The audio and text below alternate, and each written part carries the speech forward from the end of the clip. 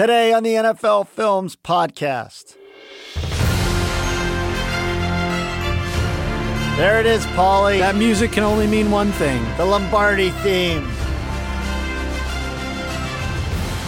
Today we discuss Super Bowl 52. We're here, folks. The culmination of the season. This is the song you'll hear when the trophy gets carried out. But before that happens, they need to play the game, and that's what we're going to discuss. We're here with NFL Films guru Greg Cosell. He'll reflect on the championship games. We'll look forward to Eagles-Patriots. Ready, Cos? I'm ready. Welcome back, Greg, to the NFL Films Podcast. Thanks again for joining us. It's good to be with you guys. You know, I was thinking, Paul, somebody asked me this today, how many years in a row now I've been to a Super Bowl? And I think I've been to every one since 1992. So this is 25 years? Yeah. 25 straight. 1992 would have been the Bills. Was that Atlanta by chance? No, Bills, Cowboys, Rose Bowl. Rose Bowl, 92 okay. season. Yeah, 92. Yeah, I think that was... Yeah, because 91 is the first Minnesota Super Bowl. Correct. Bills, Right. So you weren't at the first Minnesota. I was not. Well, I was not. I know where we need to start. See, this is an important... Did you guys notice this week the AP... Oh, yeah. Yes. Go ahead. Released a change in how they would like to name Super Bowls. I don't know where the AP gets off deciding that how they're going to all of a sudden we're going to describe Super Bowls differently. So now the preferred nomenclature on the AP style guide is to describe Super Bowl 52, not to call it Super Bowl 52, but the 2018 Super Bowl. That doesn't work. It's doubly wrong. It's problematic yes. on multiple levels. Yeah. But we don't need to discuss that. No, yes, we do. I'm not done here. Number one, it's not the 2018 season, which is a huge issue. This is the 2017 season. Is he going to jump into the Steelers here, do you think, Paul? We'll see. Well, go ahead. Let him go. Let it ride. I'm right on this one. Second of all, it's Super Bowl 52. And any sports fan, every football fan, knows it's Super Bowls by the numbers. Of course. It's part of the whole fun of it's the kitschy, ridiculous fun of the Super Bowl is that each one gets a number. I have to say, he's so right that it's not even worth talking about anymore because I think there's a consensus in the room. Right? I mean, I don't know, Greg. It doesn't feel to... I can read his body language. All I know is I prefer the 5 and the 2 and not the Roman numeral because that's way beyond my simple that's mind. Fair. I'll give you the numbers if you want to lose the Roman numerals. Although the style czars in New York might not agree. Jamie Weston and our friends at NFL Marketing, but in terms of 2018 Super Bowl. Get out of here, AP. Get out of here. Ridiculous. It's wrong. Rescind. It's just wrong. He's feeling it. Rescind Yeah. this decision. He has to direct his anger towards something I know. right now. I know.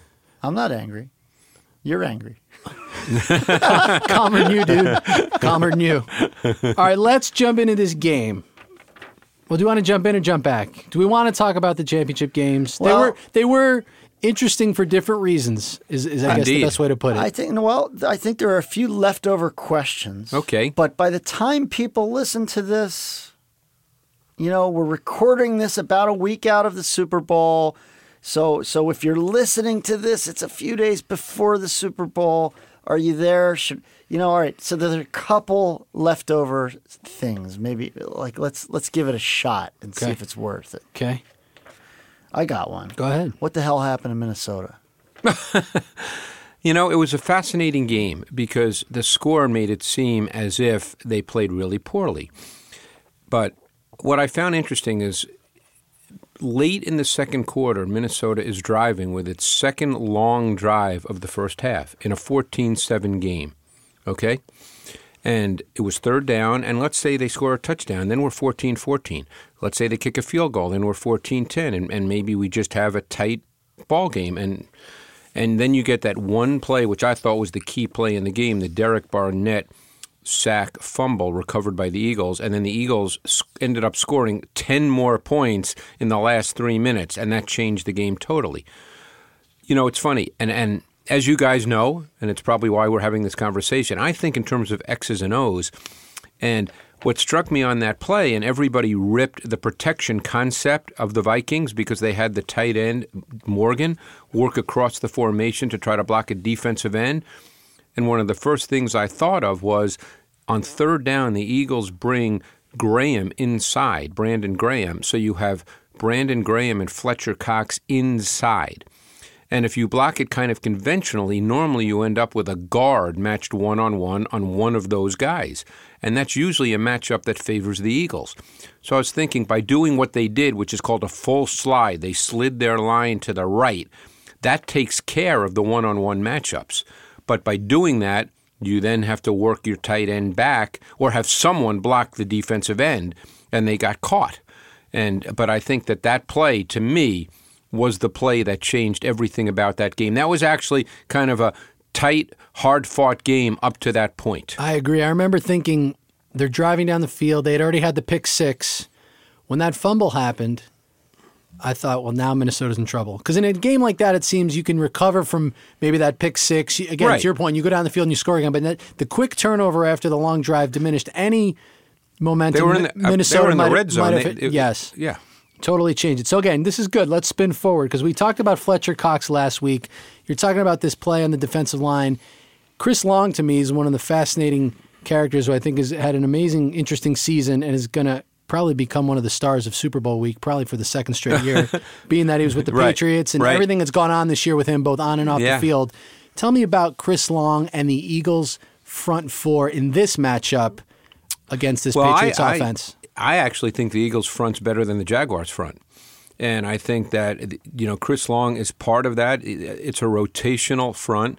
Long is a defensive end, Derek Barnett, Vinnie Curry, Brandon Graham. This now becomes situational, who plays where.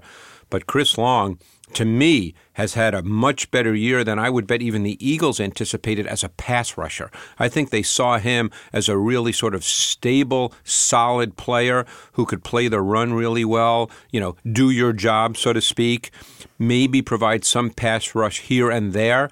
But I think he's done a much better job as an edge pass rusher and has been a really important part of what's maybe the best defensive line in football. And they don't have the one guy with 18 sacks, and that's why some people may not think of him that way. Okay, so we find ourselves in this place yet again, that a team appears to have the personnel, the front four, to match up with Tom Brady and the Patriots offense. So I'm going to ask it this way. The Patriots, this is now the 8th Super Bowl, which is just preposterous to even say out loud, for Brady and Belichick together. 8 and 16 years. Yes. It's absolutely ridiculous. Nothing like it will ever happen again. Let's see if we can't rank this Eagles front against some of the others that have faced the Patriots in the Super Bowl and given them. The Seahawks had an excellent front four did. with Averill and Michael Bennett and the gang. We know the Giants, that was the strength of their team in 2007 with Strahan and Tuck and everybody else. And 11, they still had a good front four. The earlier Eagles of 2004, I don't remember specifically. That was also a different Patriots team. Right. A little bit of a different. Yeah. So I mean, the Patriots hadn't made the turn to really that it high hadn't flying been sort of passing Brady's team yet in a strict sense. So we can kind of rule out those first three. Yeah. It's really the last 5 Super Bowls that we're talking about. 2007, 11. Only the last 5. 14, Super Bowl. 16, and 17. And notice the years I'm using are not 8. And I know what you're ultimately asking, Kaz, and it's a hard thing to answer because there's individual plays very often that impact games, obviously. I mean, people look, for instance, at this last game with the Patriots at the Amendola 21-yarder on 3rd and 18. And there was a case where the Jaguars do what they basically do. They rush 4, and they predominantly play zone behind it. So they rushed 4, and they played quarters coverage, a zone concept. They didn't get anywhere near Brady. No. They got And nothing. that was a deep drop too. That wasn't a quick game throw because the ball had to go beyond 18 yards. He could have stood back there for 5 more seconds. Right. So, here you're talking about a situational play that it's 3rd and 18. If you're a Jaguars fan, given the way their defense has played all year, you're probably feeling pretty good before that play that it's 3rd and 18. We've got the lead, and they're not going to get a first down.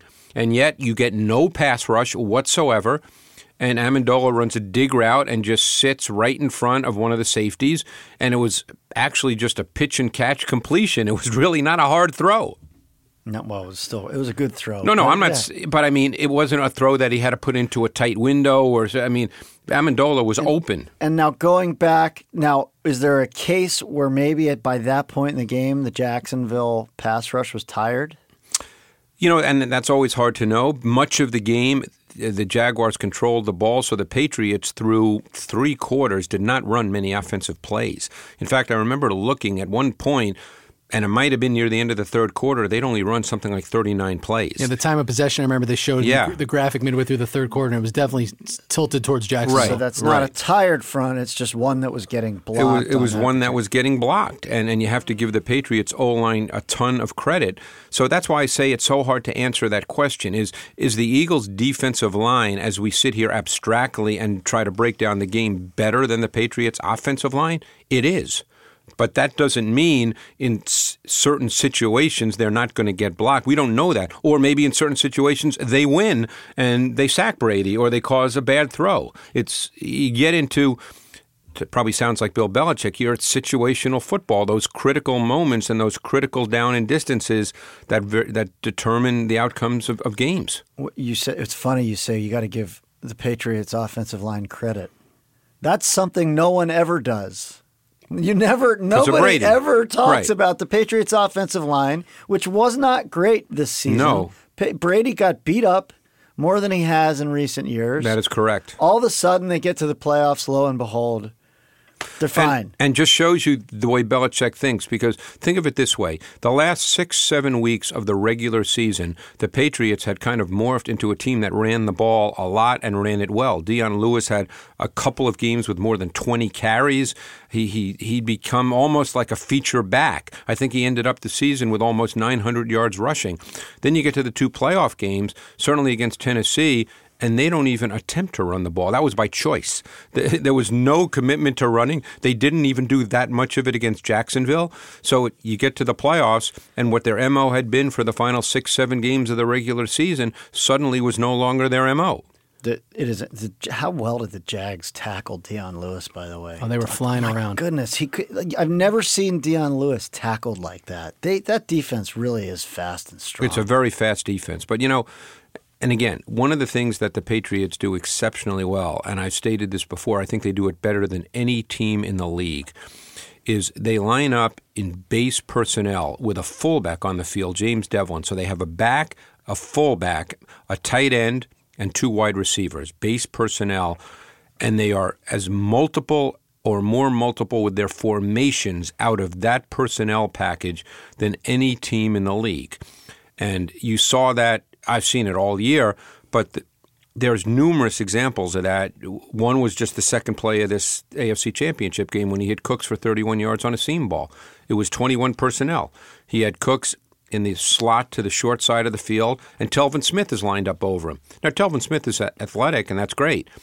But normally, teams play zone in that situation, and Telvin Smith was his own player, and Cooks ran right by him. So let me understand. Is that what you're saying is the net result is a great level of deception? The fact that they can run so many things out of the same personnel group Correct. Makes it harder for the defense to predict what might be coming. Well, because defenses predominantly, when they're in their base defensive personnel, so let's say for the Eagles it would be 4 down linemen, 3 linebackers, 4 defensive backs. Normally when teams are in base defense on first down or normal down and distance, could be 2nd and 4, normal down and distance situations, you pretty much know what their coverage will be based on film study because their coverage is fairly predictable. That's why a lot of people say 1st and 10 is the best down to throw because you tend to get predictable fronts and predictable coverages based on film study. 3rd and 9, the defense ends up having the tactical advantage. They can do so many more things. But on 1st and 10 or 2nd and 3, that's not the case. So what is this Eagles defense that you've been very complimentary of the Eagles defense so far today? If you're playing Patriots, if you're Josh McDaniels right now, what is the weakness that you see in that Patriots defense that you're going to try? The Eagles defense, that you're going to try and exploit.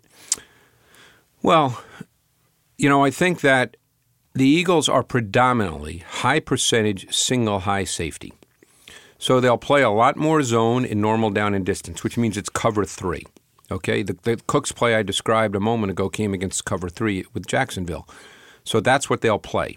So they're voids. So that's where the Patriots are so good with their route design, route concepts, to break down zone coverage. They are really, really good at it. One of the best teams in the league. And that's where pressure comes to bear. Because ultimately, and not to bring back bad memories for Cos with the Steelers, but ultimately, if you're going to play zone, there has to be some pressure. Because zone... Up front, pressure on the quarterback. Yes, because zone, ultimately, no zone is really built to defend beyond what we would call 5-step drop timing. If you get to... Here's the way it works, and I think this is really clear. 3-step drop timing, the ball is out in 1.5 seconds. Okay, 5-step drop timing, the ball's out in 2.1 seconds. That's what zones are built for. If you get to 7-step drop timing, which is 2.6, 2.7 seconds before the quarterback will release the ball, zones are not really built for that because there's voids in every zone. Otherwise, everybody would play the same zone. So if you get beyond 5-step drop timing, beyond, you get to 2.5 seconds, 3 seconds, the advantage goes to the quarterback and the offense. And when you have a quarterback like Brady, you know what? He's going to find receivers in voids. Amendola time, Cos. That's what I'm hearing. If you're the Patriots. Oh, boy. Well, it's anybody. I mean, it's not just Amendola. It's however they choose to attack with their route concepts. But you need to speed up. If you're playing zone predominantly, and I'm not saying the Eagles will. I think they will on 1st down. I'm not sure what they'll do when it gets to, 2nd and long or 3rd and long or situationally. But, you need to speed up Brady. So, all right. So 2 things just for us lay people I want to unpack there. Since we may be looking at a good deal of cover 3 in this game, very quickly, what is cover 3? Cover 3 is where you play with your 2 corners and a single high safety as they each are responsible for a third of the field. Now, the deep safety is responsible for the deep third. The corners are responsible for the entire third, short, intermediate, deep. So normally when the Eagles play cover 3, their corners play with a cushion. See, it'll be very interesting to me to see if early in the game that the Patriots attack throwing quick hitches because the Eagles will give up some of that. And then you're going to get into potential double moves, which the Eagles have struggled with at times, both Jalen Mills and Ronald Darby. I wanted to bring that up at some point. They've been susceptible to the double move. Have. How come we didn't see that in their 2 postseason games at all? They tried. Teams... was it Minnesota? Atlanta? That tried it? No, Atlanta tried it. I remember specifically Atlanta tried it in the second half with Mohamed Sanu on Jalen Mills, and Mills did not bite. And Mills had been beaten in the last couple weeks of the regular season. And Darby as well. So the thing is the Eagles, when they play cover 3, they play with their corners with a cushion, meaning off coverage. Their corners are not up close to the receiver. So very often what you try to do is you throw balls in front of them for completions, and that's why I mentioned the hitch, which the Patriots, we've seen many games over the years where Brady just seems like he just drops back and keeps throwing hitches and hitches and hitches, and every play gains 6 yards. And, it's a good gain. So we'll see. But I think, the Eagles tend to play off coverage with their corners. And I was going to say, if you give Brady 6 yards, he'll do it 100 straight times. Exactly. He has more patience than any quarterback in history. We've seen it. We've seen it in Super Bowls. We've seen it in championship games. And he just never gets impatient. No. That's his greatest strength, I think. If the Eagles are going to concede something, he'll take it all day. What will Jim Schwartz do to speed him up, to bring pressure? You talked about their back end with the cover three. What will the front and the linebackers do? That's a great question. I mean, the Eagles this year have been pretty basic up front. You know, there's been times they've stunted, but they don't do a lot of that, where they loop, a rusher behind another rusher. With 2 weeks to prepare, I can't answer that specifically, but it's not been a team that's been multiple with what they do up front. How have they brought pressure? How have they succeeded bringing pressure this season? They succeed a couple of ways. When they're in their sub package, meaning it's not their base defense, when they either have 5 or 6 defensive backs on the field, that's where they tend to bring Brandon Graham inside. That's one thing they do. So Cox and Graham are inside as pass rushers. Very difficult to block them with one-on-one with a guard. The center will usually help out one or the other. He can't help both. The other thing that they've done quite a bit of this year, and I'll be anxious to see if they do it, is they line up in what we call a 5 across front, meaning they'll take a linebacker. It's usually Nigel Bradham, and he may not be a rusher, but he starts out head up over, let's say, a guard. So now you've covered up all 5 offensive linemen, which they don't know who's coming and who's not coming, so they have to pass set to the player right in front of them. Very often when they do that, they put Fletcher Cox head up on the center because they always feel that Fletcher Cox is a mismatch for any center in the league, and they will feel that way in this game against David Andrews. We mentioned Danny Amendola, who had a tremendous fourth quarter against Jacksonville in the championship game. And I want to play a clip from our wonderful show, Turning Point, that aired this week.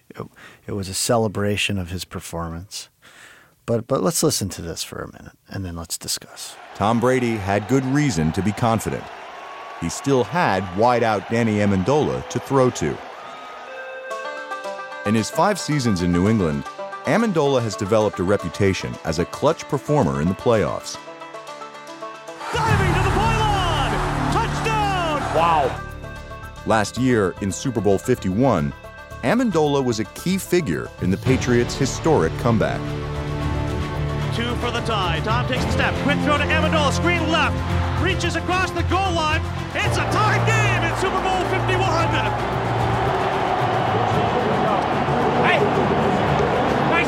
Job, Dola! Since 2013, Amendola has more postseason receptions than Rob Gronkowski. Every time the playoffs come, he's always stepping up his game. He's just Danny playoff Amendola. All right. Now, I have nothing against Danny Amendola. The plays he made against Jacksonville were tremendous. But at the risk of criticizing NFL ourselves here, really? Is Danny Amendola suddenly a playoff legend? Well, first of all, that brings us back to a point that I was hoping to make anyway, and now it leads in beautifully. He caught 2 fourth-quarter touchdowns this week. Okay, they were both red zone plays. The Patriots have been in the red zone more than any team in the NFL this year, and they're obviously very good with their touchdown efficiency. But you have to understand why they're so good. They do it all based on pass design because obviously Brady is not making second reaction outside of structured plays. It's not Aaron Rodgers moving around, waiting for someone to get open where the defense breaks down. Those 2 touchdowns that Amendola caught in the fourth quarter, I'm not saying anybody could have caught. That's not my point. I'm not trying to take anything away from Danny Amendola. But those were just what I was saying earlier, those were so well designed in structure. Both times the Jaguars were playing zone coverage. The first one was a great example of moving zone defenders out of their zones or forcing them, threatening them within their zone, and then bringing Amendola into a void. The second touchdown, Brady actually looked to Brandon Cooks. That's where he wanted to make the throw. He did not feel comfortable making that throw, and then Amendola came across the back of the end zone, and it was in Brady's vision, so he made the throw. But, I mean, the first play, I think, was designed for Amendola. The second one was not. So, again, if you haven't seen the championship game edition of Turning Point, NFL Turning Point on NFL Network. I strongly advise drop everything. It is as good a football show as we produce, and I believe that there is on TV. But I think, Paulie, that my point has just been proven by Mr. Cosell, that Danny Amendola made great plays in that game. But, play long enough in this system with this quarterback and this coaching staff in all of these postseason games, and eventually you're going to make a lot of big plays in the postseason. He's a system receiver, Greg. They throw the ball a lot. I mean, Deion Branch was an MVP in a Super Bowl, and I love Deion Branch. He was in our broadcast boot camp. I spent a lot of time with him. He's a terrific guy, but I think when a team passes a lot and has a great quarterback who finds people, someone has to catch the ball. Right. I mean, he throws it right between your numbers. All you got to do is do your job. And the backline play was pretty good. It was a good. It was a really good They've play. run that play before. I've seen that play before. But against zone. But we've watched Danny Amendola on this team for several years. We watched him side by side with Julian Edelman, who is truly terrific. I mean, I think we saw Julian Edelman last year was an absolutely great football player who dominated games. I don't think we've ever seen Danny Amendola perform at that level. We've not seen Danny Amendola deliver a performance that even Brandon Cooks, Brandon Cooks was downfield. He was a big player all season, but in that championship game. Well, he had that drop, which was another great call against an anticipated zone coverage. Without going into detail of the zone, it wouldn't work unless you see it. But he dropped that ball, which probably would have been a touchdown. Well, there you go. Brandon Cooks dropped the ball. That's the difference, I guess. I think you're also the legend of Amendola, although it didn't play out in that clip in that game, is also a function of the punt return. Well, I know. The punt, he made 2 touchdowns, the punt return and the 3rd and 18. This is not to take anything away from what was an incredible performance by a really good football player. I just take issue with all of a sudden he's gained a reputation as a clutch player, and there's a legend that we're burnishing. It's dude, you play in the championship game 8 straight years. You're going to make some big plays. That kind of stuff doesn't mean anything to me, People are just Paul. bored saying how good Tom Brady is. Right. I know. Look, wait. Well, Greg, while you're in your room looking at tape, the rest of us here at NFL Films are here to mythologize and burnish legends. Well, I've done my share of that. I've been here 38 years. Yeah, I know. I know. But, you live in the world of facts. We live in the world of mythology most of the time. It's wonderful when we can intersect. But, I think maybe we got a little bit ahead of ourselves on playoff Dola. Maybe we'll see if he shows up this week, and you might have to eat your words on Amendola. I'd be happy to. I hope he succeeds. He's terrific. We've known Danny Amendola a long time around here. We discovered Danny Amendola in 2008 on Hard Knocks. See, now we're taking credit for him. I know, yeah. Yeah, we discovered. I mean, Belichick would have never found him. He's like the 4th Hard Knocks star, by the way, that Belichick has picked up. Chris Hogan, Danny Woodhead. Yeah. All these guys. Was Hogan the guy, the 7-Eleven? 7-Eleven, always open. There you go. With the Dolphins. That's right. That's right. And Danny Woodhead was with the Jets in 2010. That's right. Got cut by Rex and immediately picked up by the Patriots. Amendola was with the 2008 Cowboys. Got cut personally by Jerry Jones, which Jerry never did. Jerry loved him. He was great. Ended up getting cut, and here he is. He's made it 10 years and had a great career. So, great career. I mean, Danny Amendola, all the kudos in the world. The guy's had a terrific career. So what we've learned is Belichick does his personnel work by watching Hard Knocks. Obviously. That's what I'm extrapolating. Yes. Clearly the case. So. Obviously. All right. We've talked about one side of the ball a little more than the other. Let's flip it now. Patriots defense. Yep. We talked about McDaniels. All talk is that he's going to be leaving the nest, as they say. The other coordinator, Matt Patricia, another potential head coach in waiting here in a couple weeks. And you know where he coached early in his career, Paul? You probably don't know this. Well, I know a little bit about Matt Patricia, but I don't know. Where? He coached at Amherst College. Do you know where he matriculated in college, Greg? But you'll tell me. God's country, upstate New York, Troy.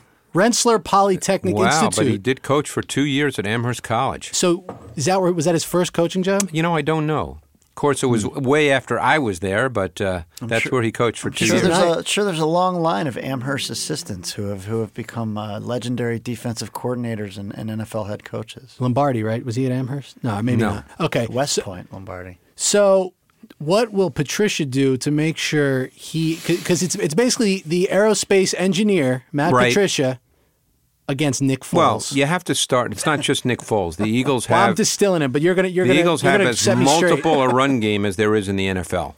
Multiple a run game with different run concepts. You know what I'm going to ask you to do? Explain what that means. A little bit. Come on. Well, as in everything with football, there's concepts. That's how you start. You start with concepts. That's how it's taught. The running game is not, hey, give the ball to the back and just run around. So there's different kinds of concepts. There's zone run concepts. There are what's called gap scheme concepts, where you see the guard pull across the formation, what is often called power or counter. You see outside concepts, what is often called G scheme, G for guard, where the guard pulls not across the formation, but outside the formation. There's toss sweep, where you can pull two offensive linemen, very similar to almost the Lombardi sweep back in the day. So there's something called wham, which the Patriots do a lot of, where you bring a tight end from a wing position into the middle of the defense, and he blocks a defensive tackle, so offensive linemen can work up to the linebacker level. So this is multiplicity of design, and correct. If I'm not mistaken, they also have multiplicity of personnel. Correct. All right. So their run game is exceedingly multiple. And what do you envision in this game? Exceedingly multiple. Let's look at what the Patriots. I strenuously object. They're strenuously multiple. Asked and answered. Let's very good. Let's go to what the Patriots defense is just conceptually. What they're built on is front multiplicity, meaning all different kinds of looks with their down linemen. Front multiplicity. And coverage consistency. They're not one of those teams that plays, 8, 9 different coverage looks. They're a man-based defense. Now, there's some things within man, but mostly it's a team built on front multiplicity and coverage consistency and stability. That's the Patriots. It's very much a do-your-job, and I know that's a cliche, but it's true. That's why it became a cliche. It's very much a do-your-job defense.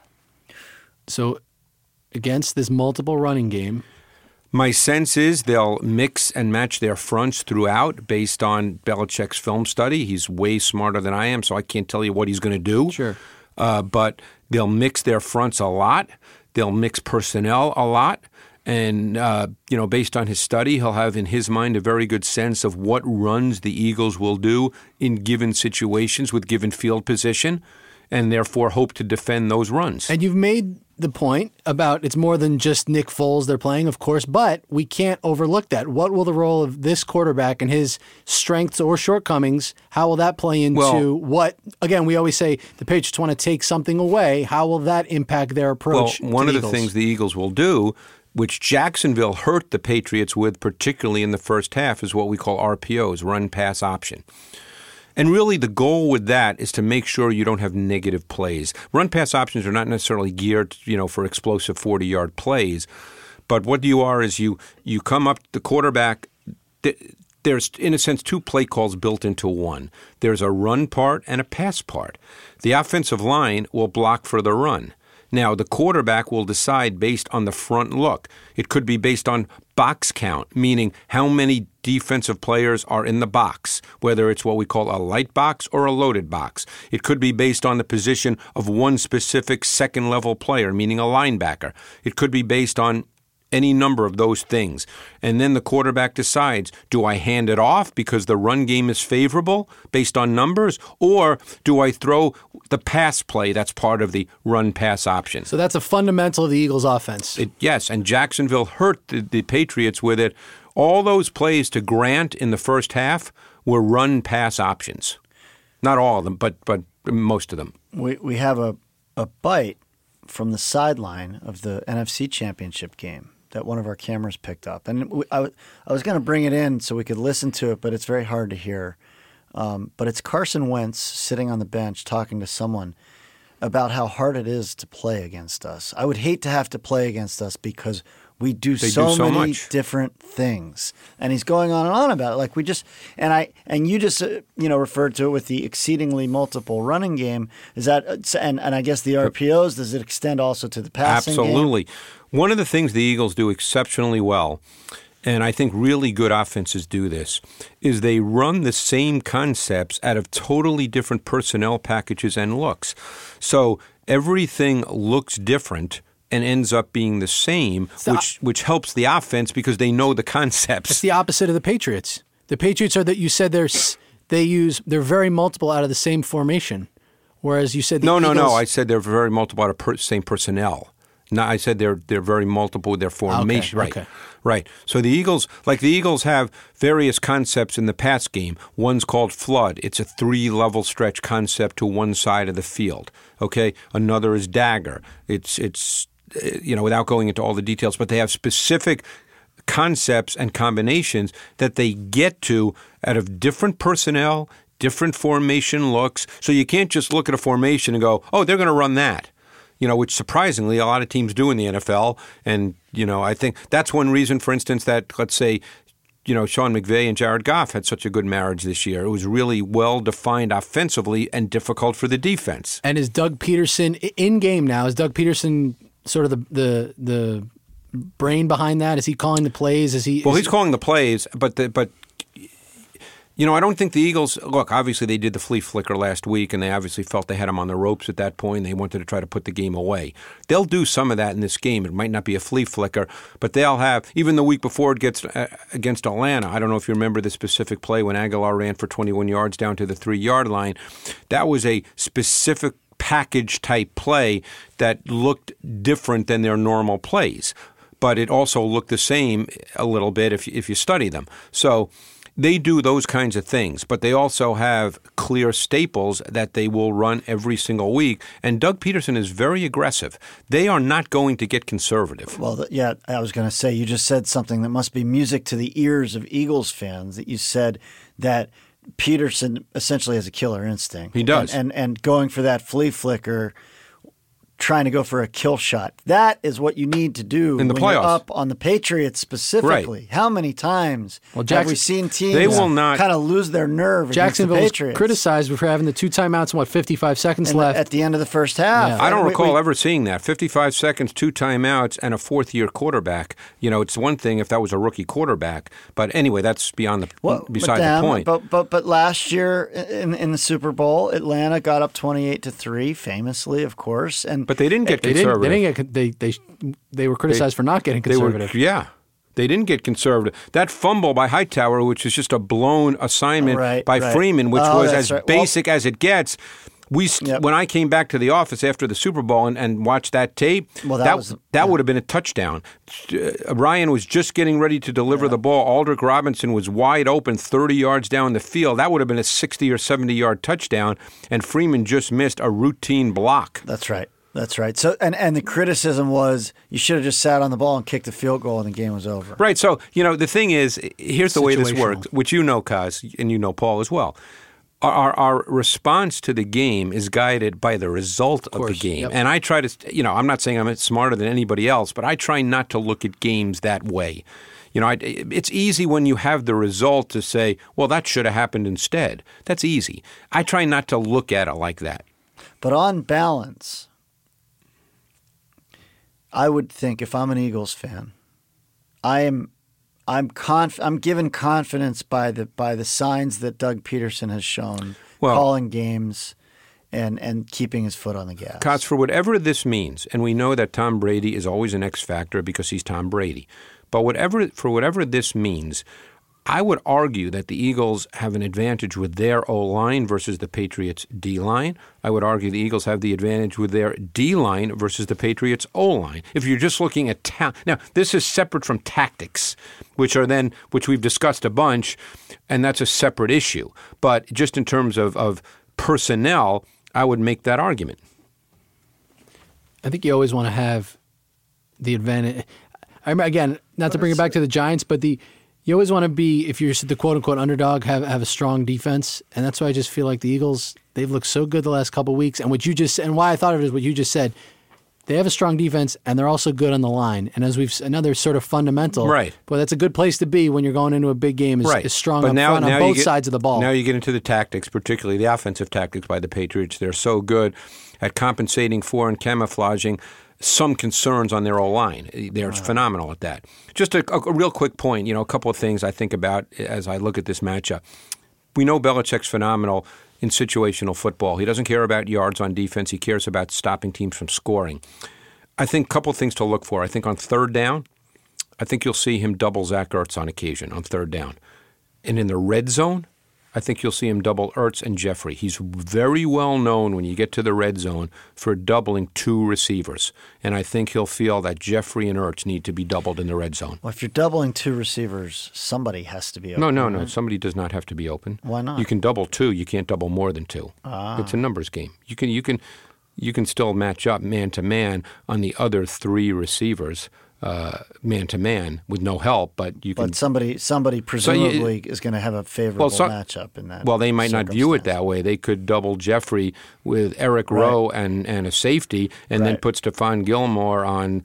In their mind, he's their best corner. So put Butler and Gilmore in the singles and use their other guys in the doubles. Yeah. Got it. You can always double two. You can't double three. And wouldn't it also then open up more running possibilities if you're spending so much time in the back end? Well, he's only going to do that on he's not going to do that on 1st and 10. He'll do it, and that's purely situational. That's when he's going to have sub package on the field, either 5, 6, or 7 defensive backs. No team in the NFL played more snaps with 7 defensive backs than the Patriots. I wanted to move off the field for a minute. Sure, let's do it. I didn't do it. When we get to this point, there's usually some analysis of these two teams, what they did to separate themselves from the pack over the course of the season. And one thing I've been thinking about over the last week here is the way these teams were constructed, particularly by the GMs, by Howie Roseman, by whoever is working with Belichick, the multiple people in the Patriots front office. All these teams are so close in talent. I think these pickups you make every offseason, the 1-year free agent signings, the veteran free agents, the 1 or 2 trades, even the midseason trade, those little edges you can pick up on the margins, if those pay off, then that seems to be an area where you can differentiate. And if you look at both of these teams, they had an incredibly high success rate this year. It's funny you say that because look at the Eagles' backfield, okay? Right. Blunt was a free agent signing in the offseason. Ajayi was a midseason trade. Yep. Corey Clement was a free agent. He was not drafted. Yep. So, I mean, you look at their and it's a very good and multiple backfield in what they bring to the table. All of which allowed them to overcome the loss of Darren Sproles. Correct. Who was totally forgotten. Now, like when you do a great job personnel-wise, you are able to overcome injuries like the loss of Sproles, the loss of Peters. Of Jason Peters. Who some thinks the best left tackle in football. Yeah. They lost Jordan Hicks. They lost their middle linebacker, and while he might not be a household name, he's a really good player. And who did the Patriots lose? Julian Edelman. Yep. Their number 1 wide receiver. Dante Hightower, the linchpin of their front 7, their middle linebacker, who's also a pass rusher. They lost Gronk in the championship game. They lost Gronk in the middle of the championship game. Malcolm Mitchell, who was a young receiver that a lot of people thought was... Who was a key factor in the Super Bowl a year ago. Right. And both of these, like we saw a lot of teams get felled by their key injuries. These two teams were constructed with depth, with enough depth to overcome a lot of serious injuries to important And it's players. also a tribute to the approach and the coaching because, you lose a Jason Peters and you have to put Vaitai in the game at left tackle, who was not drafted to be a left tackle, even though I remember liking him coming out of college, but he was not drafted to be a left tackle. And while he's had some snaps that are bad snaps, obviously, but he has not derailed the offense. there's another injury. I mean, Carson Wentz goes down. Yeah, he's pretty good, by the way. Well, they picked up Nick Foles, who had played in Philly, who played in KC last year when Andy Reid, which is methodology-wise the same offense. Yeah, I mean, now and then look at the performances in these championship games. Cooks had a big game. Gilmore made the key play. That's their big free agent pickup, New England, in the offseason. Made the winning play on 4th and 15. Beautiful play. James Harrison. Oh, my God. We've heard of him. He had the sack on third down. He's like a recurring character in this podcast. Well, but Harrison made the play. Well, you know what's fascinating? We all knew he could make. You know what's fascinating about that? Just to show you, and again, like I said, Belichick's way smarter than I am, so I don't know if he did it based on intuition, based on a feel, or if it was planned out. But Harrison, all game long, had not played one snap in their sub package, and in crunch time, he was on the field in their sub packages, which, when I was watching the tape, I was watching because even the week before he played only in their base defense, and then all of a sudden in crunch time against Jacksonville, he's on the field in their sub packages. Just breaking tendencies? Is that what that is? Only Belichick could tell you that, and he's probably not going to share that with us. Not this week. Not this Maybe week. Next week. Well, yeah. I mean, maybe in an obvious, I don't know, right. an obvious pass rushing situation like that, you just because they don't have a pure pass rusher. Well, yeah, which he is. If he gets 1-on-1 against a left tackle, he's got a shot. And you might see that. It's funny you say that. Now thinking about that, you could see that in this game against Vitae. Alshon Jeffrey was a 1-year signing who the Eagles have now signed since, but a great 1-year signing. Yep. Chris Long was a 1-year veteran pickup, was LeGarrette Blount. When we talked about him, Paul, when you brought him up, and he's been big for the Eagles. And two Patriots, they both won rings last year. Again, this isn't a tactical thing, but we've heard enough stories over the years. Those guys are really important this week. Yes, keeping the glue together, keeping guys with their nose to the grindstone in Super Bowl week when we've seen other guys go astray. I mean, those are the kind of leaders that could make a difference in what could ultimately be a 3 or 4 or 7 point game, which we've seen so many of recently. So I guess there's a duh quality. Yeah, of course that their moves paid off. They made it to the Super Bowl. Well, it's to his point when it works. The other thing that's interesting too to me, just to sort of finish up talking about, we talked about players. I think we know about the Patriots coaching staff. We don't need to discuss them. The Eagles have a veteran coaching staff. Now, I don't know how many have coached in Super Bowls.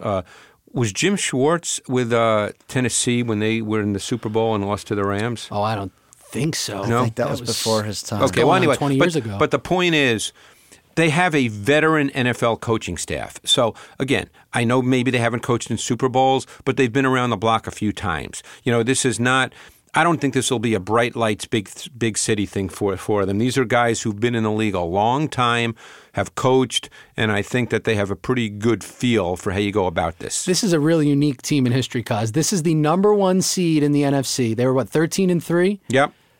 They lose their quarterback. We've talked about Jeff Hostetler on this podcast before, but they're following that model. But again, they were the Niners were the number 1 seed in 1990. The Eagles were the number 1 seed. They went into the playoffs with this backup. They've been the underdog now. They're going to be underdog 3 weeks in a row. Correct.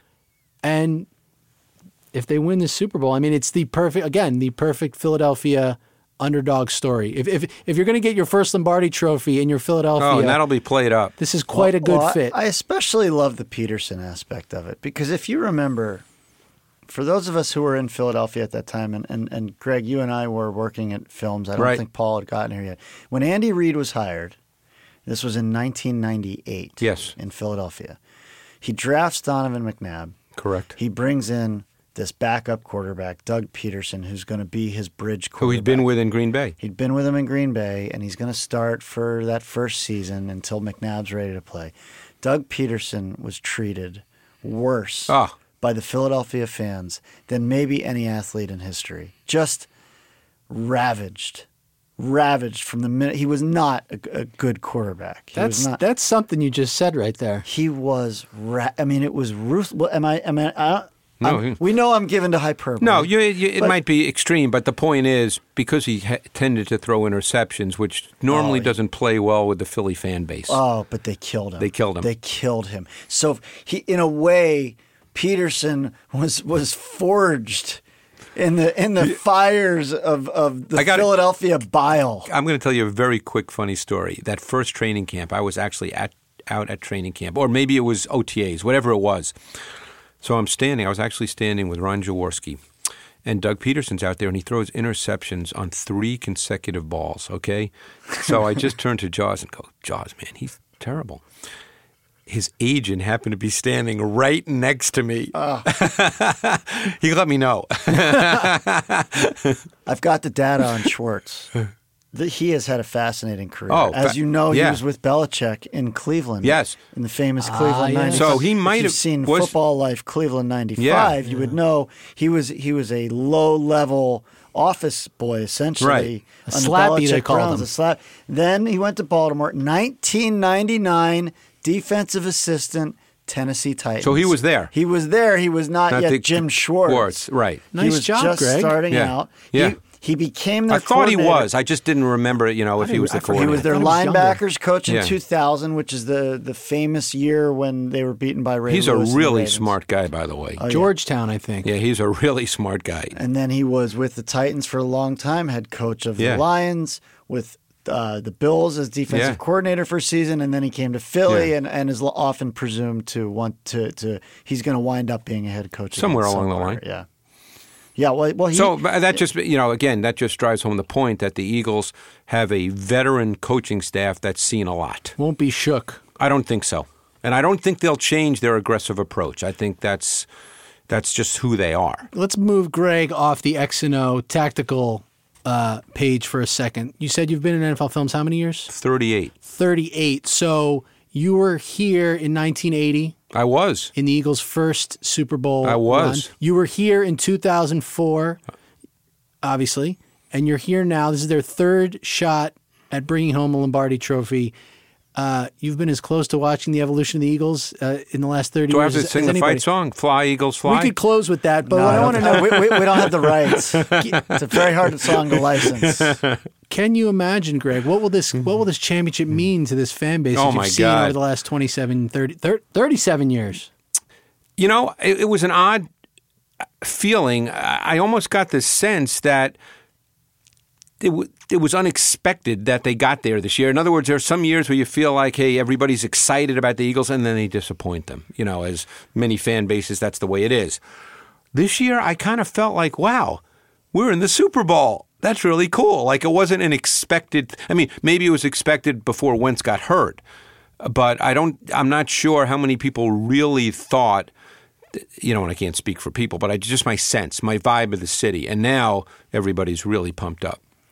Place will explode. It's fitting that like everybody left him for dead. When Yeah. Wentz got Oh, hurt. no This question. is the one time this No city question. gave up on this team, and they can. Nobody better try and say otherwise because they absolutely did give up on this Eagles team the minute, and for good reason. The whole thing was built around Carson Wentz. Well, Greg makes an interesting point too. I mean, coming into this season, let's go back for a minute.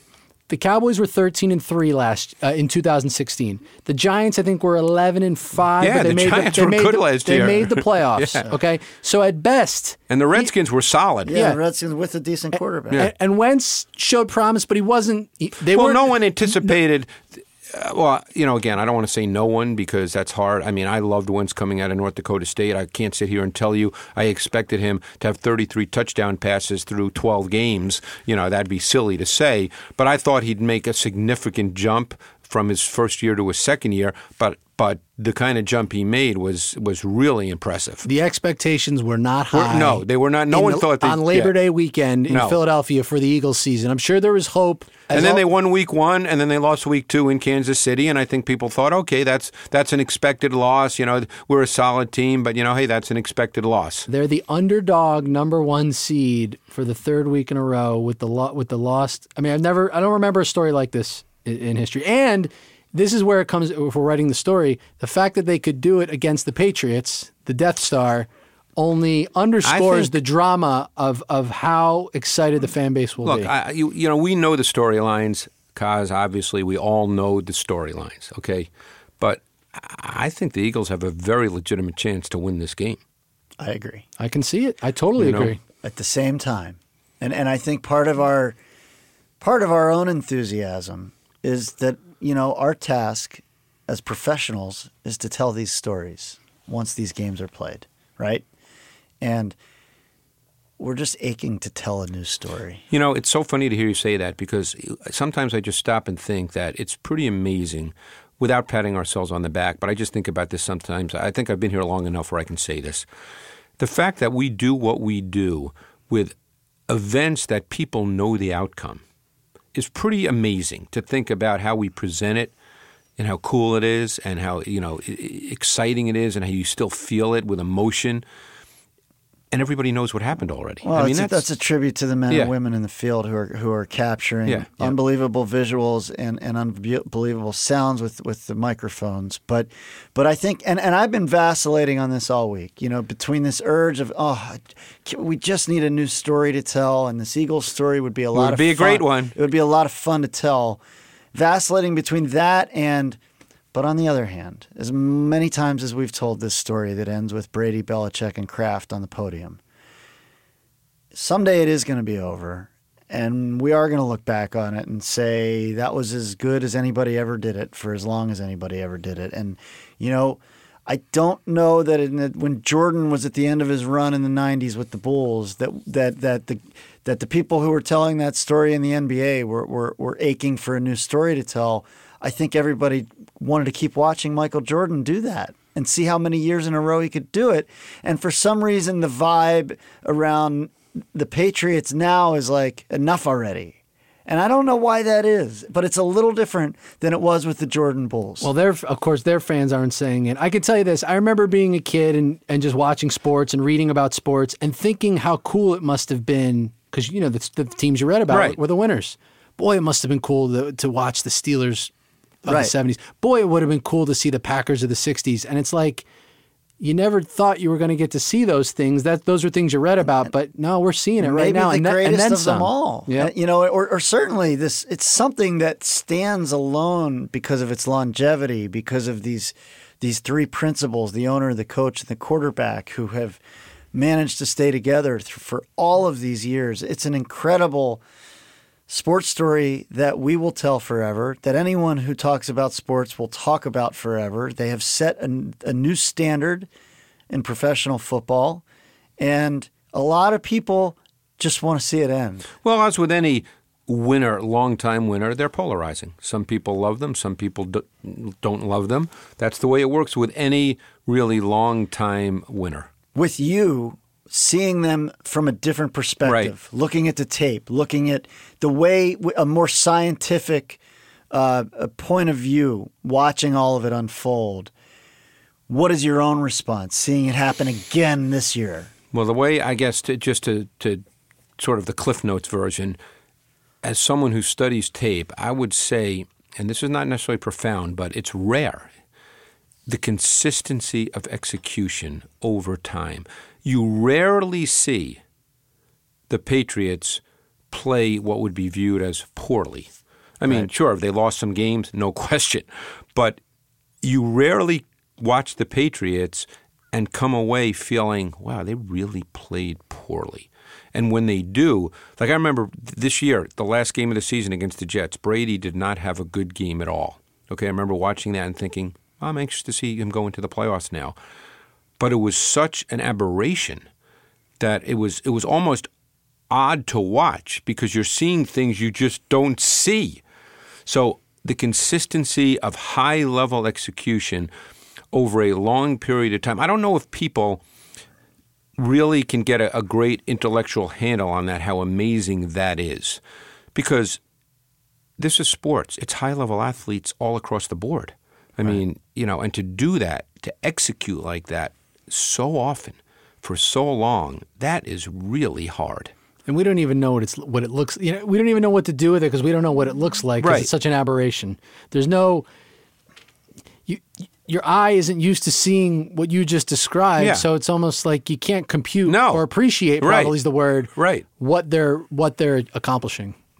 I feel like that way about Alabama too. I don't watch Alabama closely, but I can't even really comprehend what they're doing. They have what's viewed as a bad half against Jacksonville, and people are, oh my God. I mean, as if something is really wrong with the world. Well, that's the thing over these last 2 years is that in that Atlanta game and in that Jacksonville game, they were so badly outplayed for big parts of the game.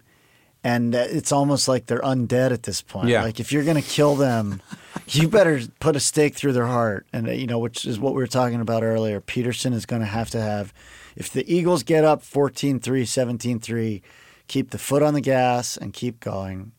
Anyway, I think at this point, as we wrap things up and head into Minnesota, into the bold north, as we're being told to call it, it is, you know what, it's freaking cold up there. It's going to be brutal. We have reasons to look forward to this game and its outcome on both ends. We're either watching the ultimate NFL dynasty, or we're watching this wonderful, amazing story unfold for Philadelphia. I'm excited to hang with those quiet, low-key Eagles fans out in Minneapolis. This is going to be one of those 80-20 Super Bowls. Because if you're a Patriots fan, you've probably spent your money going to 2 or 3 of the other Super Bowls. You're not going to drop another wad of cash to go to Minnesota where it's 0 degrees. This is going to be This is going to be a green invasion. This is going to be like Super Bowl 40 in Detroit, where it was all terrible towels. I think we're going to see a crowd. This is going to be a road game for the Patriots, I predict. Have you checked the weather, Go Bird. Oh, I have. Of course I have. And? Well, I fly in on Wednesday. It's going to be 35. It's now, awful. starting Thursday, Paul, high is 11. It's awful. And in fact, I think come Saturday, the low is supposed to be 13 below. It's awful. From Thursday through Monday, it's single digits. It's a ridiculous cold snap. Minnesota. It's the Super Bowl, though. We're going. We're going to do it. It's going to be great. We're going to make great movies afterwards. We're going to talk about it sometime in the near future, fellas. This has been an incredible, good one. Incredible run. I've enjoyed talking to you both so much this month, and hopefully we get to do it again. Hopefully, I hope people so. Enjoyed listening to it. I love talking football, Paul. Thanks, fellas. It's been an education. One more to go this year in 2017, Cos. It's okay to say it's 2018 right now. It's just not okay to call this the 2018 Super Bowl. Super Bowl 52. Come on. That's the Super Bowl this is. We can all agree. And let it be a good one. Hit it! Thank you, Rich. Thank you, Mike Kennedy. Thank you to our own guru, Greg Cosell. You can watch the Super Bowl version of ESPN's NFL matchup the weekend of the Super Bowl. Check it out. It's going to be awesome, fact-filled. Paulie? Follow NFL Films on Twitter at NFL Films. Follow Greg at Greg Cosell. Check us out on YouTube, on Instagram, on Facebook, all your favorite social media platforms. Watch all our shows. Everywhere. From the home of America's football movies in Mount Laurel, New Jersey, I'm Paul. I'm Keith. Enjoy the Super Bowl, everyone.